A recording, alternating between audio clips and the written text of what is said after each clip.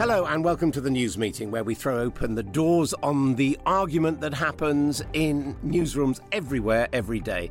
It's that argument about what should lead the news, what should follow, what matters and why. I'm Adam Bolton. I'm a veteran journalist of some 40 years' experience. I was Sky News' political editor for 25 years, then its editor-at-large. I was also a columnist on the Sunday Times. During that time, I interviewed prime ministers, presidents and pop stars. And on this episode of the news meeting, I've got to decide what should lead the news, what follows and in what order. Joined by three journalists from Tortoise who are going to pitch their top story of the week to me, and we're going to try and make sense of what we know, what it means, and perhaps even whether it should take the lead. So from Podimo and Tortoise, this is the news meeting.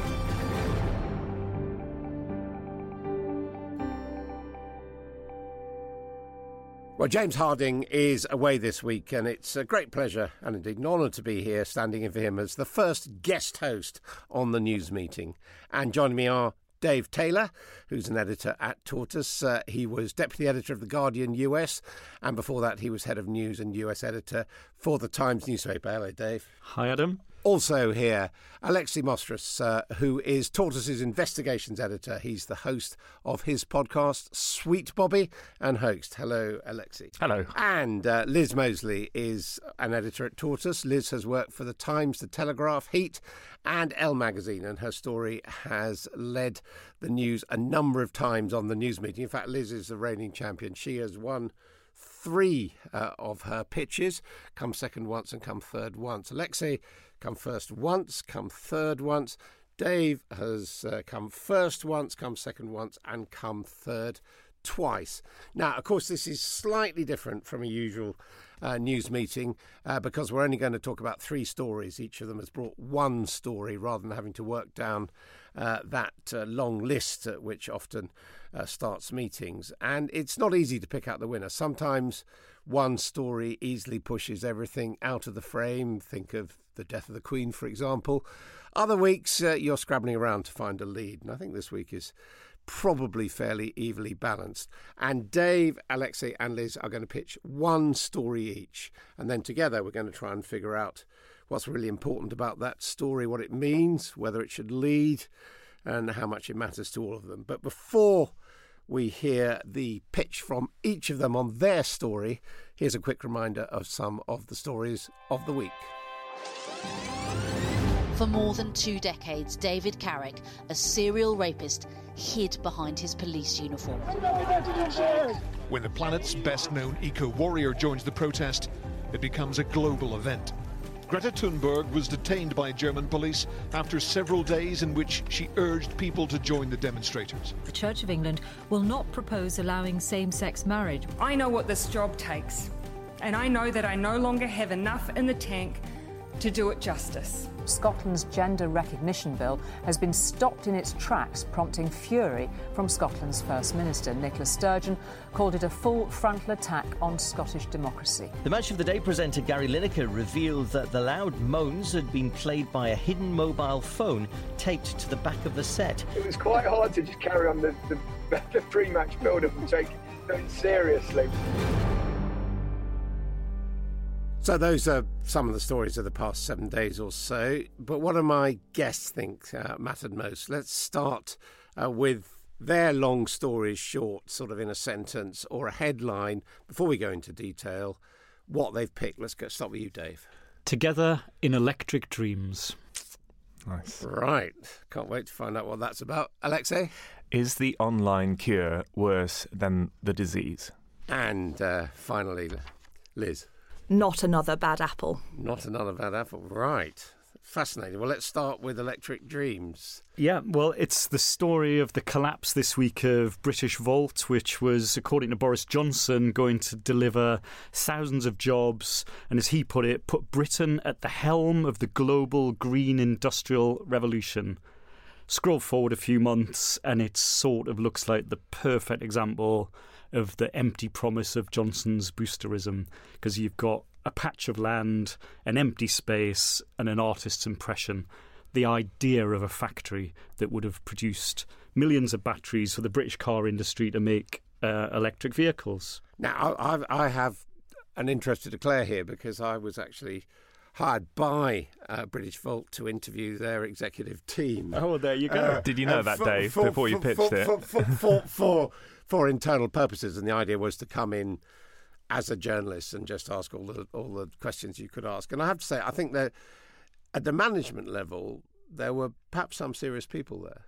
Well, it's, they seem to have a timely and brilliant idea which really tapped into certainly the Tory government's vision of Britain leading the way and being unshackled in industrial terms after Brexit.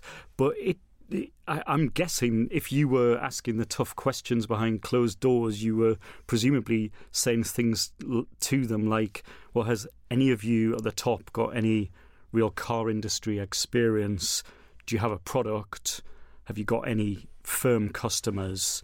And aren't you burning through your money at a rather rapid rate, many years away from being able to generate any revenue? And when you compare and contrast with, say, China's biggest manufacturer of batteries, as I understand it, when they wanted to open a plant in Hungary, first they got Mercedes-Benz on the hook, and then they built the plant. Liz, were you ever gripped by Britishvolt at any stage? I'm thrilled by batteries. I'm really here for battery chat. I think it's a story of the UK falling behind where everybody else is moving in terms of green future. I feel sad for the people of Northumberland who would have been no doubt excited at the prospect of something, legitimately that looks like investment. I don't know that the ins and outs of how an organisation like that fails thrills me from a news perspective, but that's not to say that it's not an important story. And what are the consequences of this? I mean, is there a lot of taxpayers' money down the drain, for example? I'm actually not sure there is, because I think there was a government notional pledge to back them with £100 million, but I think it was all conditional on them hitting targets. And I think part of the reason that they've collapsed this week is that the government has said, well, you haven't hit your targets, you're not getting our money. And investors who are looking at this are thinking, well, you're burning through £3 million a month in salaries, and you don't have a product, you don't have customers, and you don't have a product. So it's easy to see why investors would walk away. And what are the consequences of this? I mean, how many jobs are lost? Well, again, the boosterism of the former Prime Minister suggested thousands of jobs would come to the northeast because of this. And I guess the thing that looms, certainly analysts reflect on, is if you can't make and manufacture batteries in the UK, will the UK car industry, which is substantially dependent on foreign investment, find a new home? I mean, some people are actually saying if we don't have battery production, we won't have a car industry. Exactly. I think there is hope for Blythe in all of this, because it does seem like the site itself is highly desirable. Blythe's in like a brilliant spot for renewable energy. It's got this mad connector with Norway, which is like part of this, grid of power that we don't really think about very much, but where, I mean, that's interesting. Yeah, it's really fascinating. The idea that, if we have a surge of renewable power from wind in any given day, Norway can fill its gap. So, Liz, if we're doing this story, what's the angle that you'd be interested in pursuing? Love it. I guess if you can get inside of it and do it as a long read, a tale of history, a tale of corporate mismanagement, if that's what it is. That's always, there's a bit of Schadenfreude there, I guess. What about you, Alexei? What angle would you take? Well, I mean, I think it's interesting about what happens now, what happens to the site. Just reading about it here, there's this big Chinese battery company that's working on a battery company in Sunderland. So it doesn't seem like the demise of Britishvolt is necessarily like synonymous with the demise of the whole British battery car industry. Right, okay. So Britishvolt, the collapse of, it's gone into receivership, would be Dave's story. Let's move on to Alexei. What's your story? So in 2008, I think, I was working for The Guardian, and I went to see a speech being given by Richard Thomas, who was then the Information Commissioner. And he warned at the time that we were sleepwalking into a surveillance society. I don't know if you remember that quote. I think something's happened this week that makes me think that we're sleepwalking into a censorship society.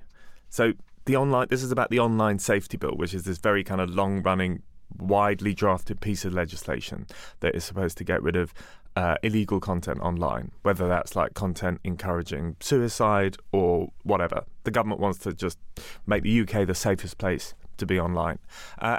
They've sort of flip-flopped on this a bit, haven't they? There's been debate after debate. Should we require social media companies to kind of get rid of harmful content as well as illegal content, or is that too onerous, or should we put tech executives in jail, or should we not?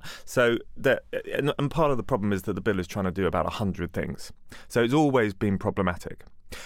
It was debated this week in the House of Commons, and it was about a 5-hour debate. And about 3 hours into this debate, something happened that was pretty shocking, which was that the minister said that anyone posting videos of people crossing the channel that show that activity in a positive light could constitute an offence, and that social media companies would have to remove that content.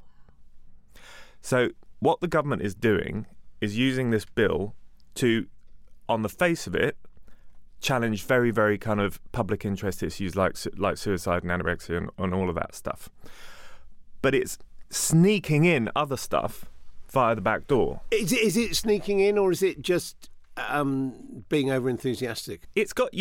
Whichever it is, it's troubling, right? Like Rishi Sunak has said one of his 5 big commitments this year is to crack down on small boats. Like a few weeks later, you find that in this flagship internet bill, social media companies now have a positive requirement to trawl through all their material, find images that portray small boat crossings in a positive light, whatever that means, and remove them. And how did we get here? Because I think I'm right in saying that Great Britain, the United Kingdom, is ahead of the pack in trying to deal with what is clearly a problem.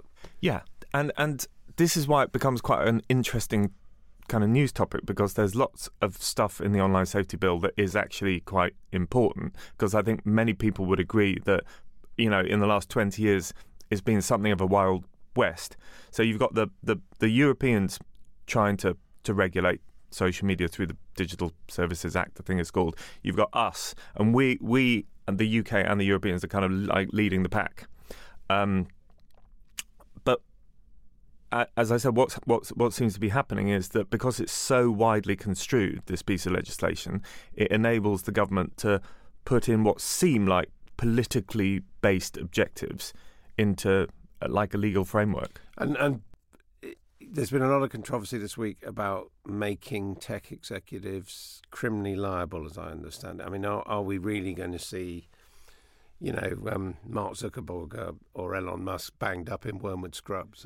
So this is so we write a weekly tech column, and I led this week on the tech executives going to jail, right? And I think actually, in retrospect, that was a big mistake, because I think it's a massive red herring. Tech executives in like other industries already go to jail if they screw up, like in the construction industry, and in practice, you're going to have to like hit a pretty high bar before you get stuffed in prison.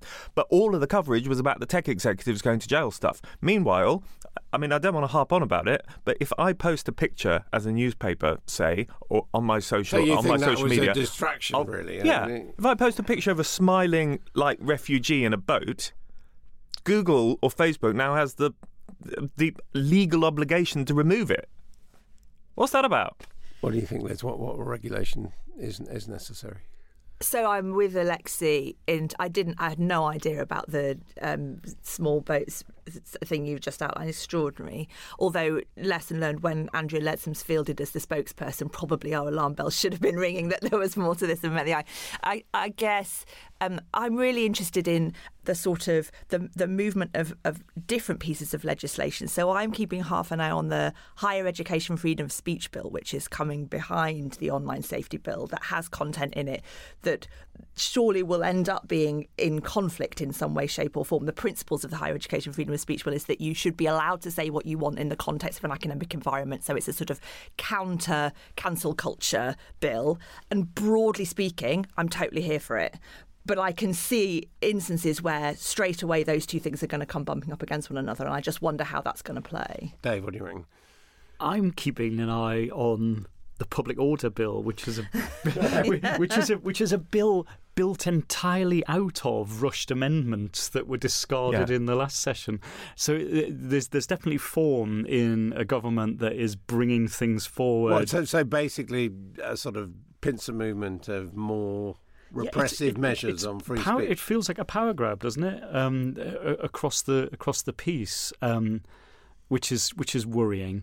I'm interested in one of the things I would really like to find out is if it's right that Britain is leading the pack when it comes to regulating the internet, because it does feel with this piece of legislation that it's trying to solve every woe, and it's this hydra of a bill, and it's come back and forth and it's changed. Yeah, no, it's been around a lot. I mean, I remember being at Tory conference, I suppose, 3 or 4 years ago, and Amber Rudd was the Home Secretary, and she was holding fringe meetings about the need for this, and we can all see basically they didn't pick it up at that stage. They thought it was going to be too problematic. Yeah, and we can all see, the Molly Russell inquest was so desperate, and I suppose you did have something of an accountability moment when you had the people from Meta and Pinterest actually having to give evidence and account for content.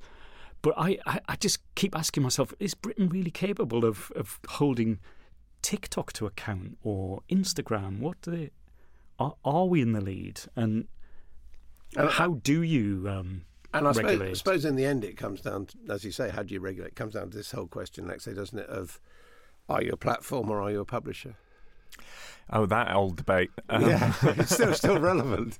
Yes. I mean, I think, look, it's kind of totally understandable in a way that this piece of legislation has been so kind of convoluted, because like all the way through, I've seen it kind of being debated within the boundaries of what seems like a relatively like sensible set of, you got the Index on Censorship people over here who think it goes too far, and then you've got the NSPCC over here who think it doesn't go far enough. But all of that is relatively kind of sensible. But this small boats thing is shocking. So the angle you would take in building the story, whether it should lead or not, would be what?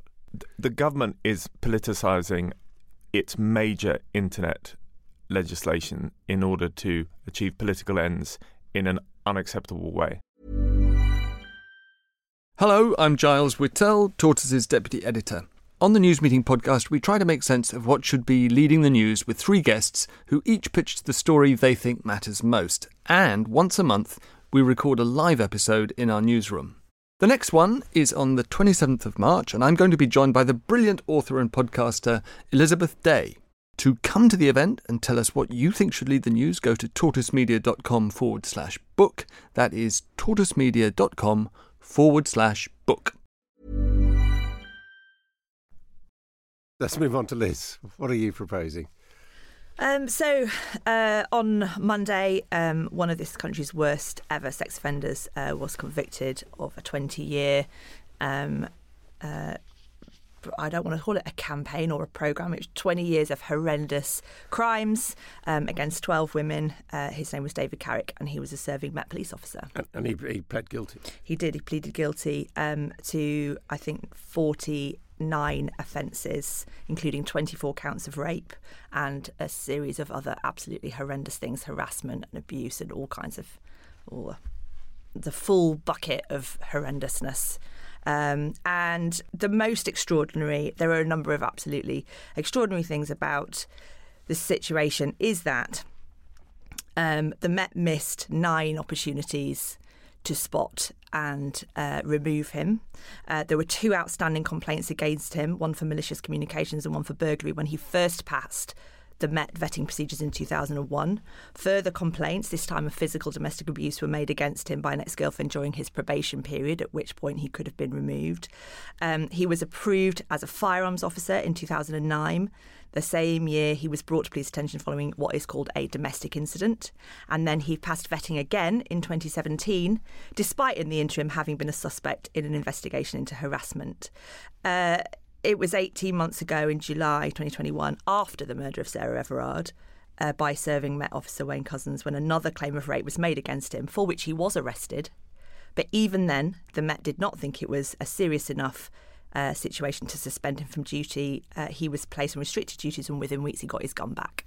So your presentation would be basically shock horror. I deliberately picked not another bad apple as my opening line, because for those people who buy the bad apple narrative, they would read that not another bad apple. Yeah, goodness me. Cressida Dick said previously that it was a wrong un who had killed Sarah Everard. There are increasing numbers of people who are not just punters like me who sit outside the situation, but people who have been inside, Baroness Casey being one of them, Zoe Billing being another, who have conclusively decided that this is not a bad apple scenario. This is a systemic, misogynistic culture that permits and, moreover, enables men like Carrick to stay in post. And it is extraordinary to me listening to Andy Marsh this morning on Radio 4. He's the head of the College of Policing, making a tacit acknowledgement as part of his prepared media-trained presentation that the code of practice on vetting is woefully inadequate. That's not his language. That's my interpretation of what he said, in that they are going to need to pivot away from prioritising fraud and financial corruption in their vetting procedures to focus more on violence against women and girls from now. How is that now the plan? That's my question. What do you think, Dave? I think there's a massive question, which is, can women ever trust the police again? And I think that it really, going beyond the specifics of this awful case, I think we've lived through one of the worst examples of failure of leadership that you can think of, and it's completely dismaying to me that the vetting process is so opaque and hidden from view. I think we need to see a complete overhaul of the police disciplinary process, which seems to happen substantially behind closed doors in porter cabins with no clarity about who's running them. That Sir Mark Rowley, the new commissioner of the Met, taken over from Cressida Dick, is saying he's got a list of sort of tens of thousands of police he wants to get rid of. Yeah, I think he, and he's also sort of wrung his hands in public about how very difficult it is to get rid of people, and it would be easier if he was running Tesco's or something to get rid of people for shoplifting. So there's a massive system failure, and granted he's trying to get a hold of it. As for how I would like us to sort of deal with the story, one of the things that has leapt out at me is the Centre for Women's Justice, who did a super complaint a couple of years ago, which was about the connections between serving police officers in domestic abuse cases and the failures of how that seems to be. Because I think that's the important part of this. We're not just talking about the public coming in contact with the police. Very often we're talking about their partners, their family. That's right. So patterns of behaviour that then have an impact on how the police go out and face the world and deal with the world. So I just read this line that Harriet Wistrich from there is saying they started with 19 cases and they've now got 200 women who have come forward to say they have been victims of domestic abuse by serving police officers.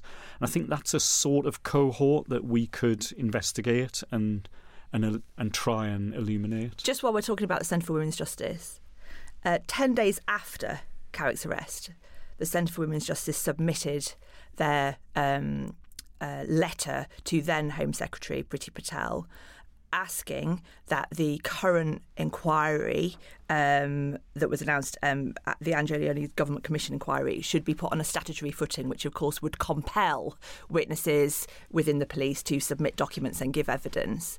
Priti Patel resisted their very brilliant letter. This was 10 days after Carrick's arrest, and they cited it in that letter. And then 2 days ago, Priti Patel went on record to urge current Home Secretary Suella Braverman to make the inquiry statutory. So when she had the power, she said no, and now she's saying she must do. This just stinks. It just really stinks. Although we should point out that the London Mayor, the Commissioner of the Police, did actually move against Cressida Dick and used his powers to ease her out after the Everard case and also after the case at Charing Cross Police Station of all that sexist banter and all the rest of it. What about the response this time round, Liz, from government, from the Home Secretary and others? I don't know how long the process takes to make the decision to make an inquiry statutory. I don't know if it's as simple. I'm sure it isn't. Legal things tend not to be, to say, OK, as of now, we'll proceed on this basis. Part 1 hasn't been, but Part 2 can be. But to me, it's very hard for me to see why that would not be a decision that you would make. Even if you make it for the most cynical political reasons, just make the decision, make the call. Alexei, what angle do you think we in this news meeting should take on this story? Well, I know that this is shooting myself in the foot, but this is in my mind, clearly the biggest story of the week. Just some of the numbers are just like more than 1,000 Met police officers and staff have previously been accused of domestic violence. I think it came out in the last couple of days.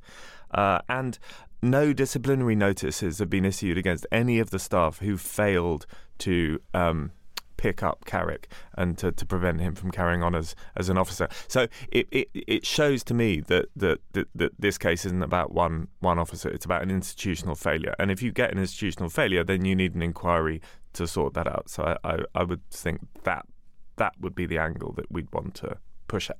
Right. So we've got these 3 stories. We've got toxic masculinity and worse in the police. We've got the collapse of Britishvolt. And we've got the online harms bill. So, Liz, let's start with you. You can't nominate your own story. Which would you choose between Britishvolt and online harms? I know you said I can't, but I am going to nominate my own story.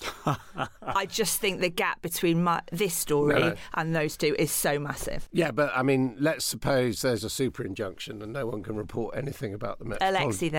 Alexei, then. The government trying to make it illegal to post negative things online about their daft policies. Dave? 100% I'm going for Liz's story on the police. Alexei? Yeah, ditto. OK, well, I mean, I've got to sum up now. And, I have to say, just anecdotally, I've known women in the police force. I knew a young woman in the police force who was wondering whether she should go on. She went to see 2 senior police women, both of whom said, get out now, it's too toxic, which was not particularly comforting. And I think just looking at these stories, the Britishvolt story, I think is very important. And if I was the editor of the Financial Times, I would probably lead with that story. There's a massive issue about renewable energy, the move to electric cars, where Britain is in that race. That's acknowledged by politicians. But I think in this case, the problem about the story really is that it didn't happen. So in the sense, it's not DeLorean, it's not masses of money, to use that dreadful Boris Johnsonism, spaffed away by the taxpayer. It's just a very sad story about a failure which leaves Britain with a lot of problems. So that would probably be third on my list. Bronze again. I'm sorry. I think the story about the online harms bill is very important. Shaping up, I agree that a lot of it is about the Tory party. I just think the problem for the public is that many of the public probably think it's a good thing they're doing something about this. And exposing, if you like, the duplicity or the underhand way in which the Conservative Party is going about it. Again, I think it's a very good story. But I think, as we all agree, it doesn't have the shocking impact of what David Carrick has been up to, particularly after the Sarah Everard case, and a very kind of real issue about policing in this country. I mean, there's been a focus on the Met, but Hertford police were already also involved. This is about the police force. It's about, that standard sort of juvenile thing of quis custodiet ipsos custodies, who should guard the guardians, as he put it. And throughout my career, there have always been question marks about the police.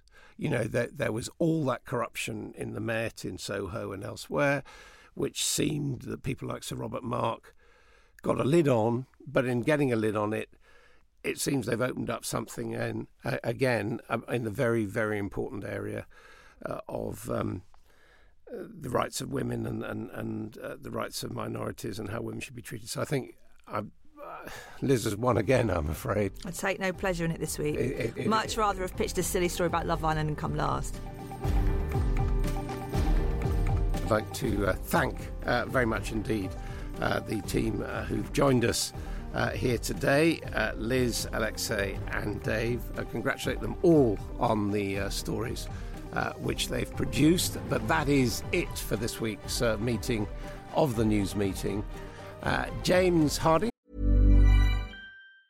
Hello, I'm Giles Whittell, Tortoise's deputy editor. On the News Meeting podcast, we try to make sense of what should be leading the news with three guests who each pitched the story they think matters most. And once a month, we record a live episode in our newsroom. The next one is on the 27th of March, and I'm going to be joined by the brilliant author and podcaster Elizabeth Day. To come to the event and tell us what you think should lead the news, go to tortoisemedia.com/book. That is tortoisemedia.com/book. We'll be back in the editor's chair next week. It's been very enjoyable for me to be here. He's going to have another trio of Tortoise's top journalists trying to convince him that they've got the story that matters most. Please join them next time on the News Meeting.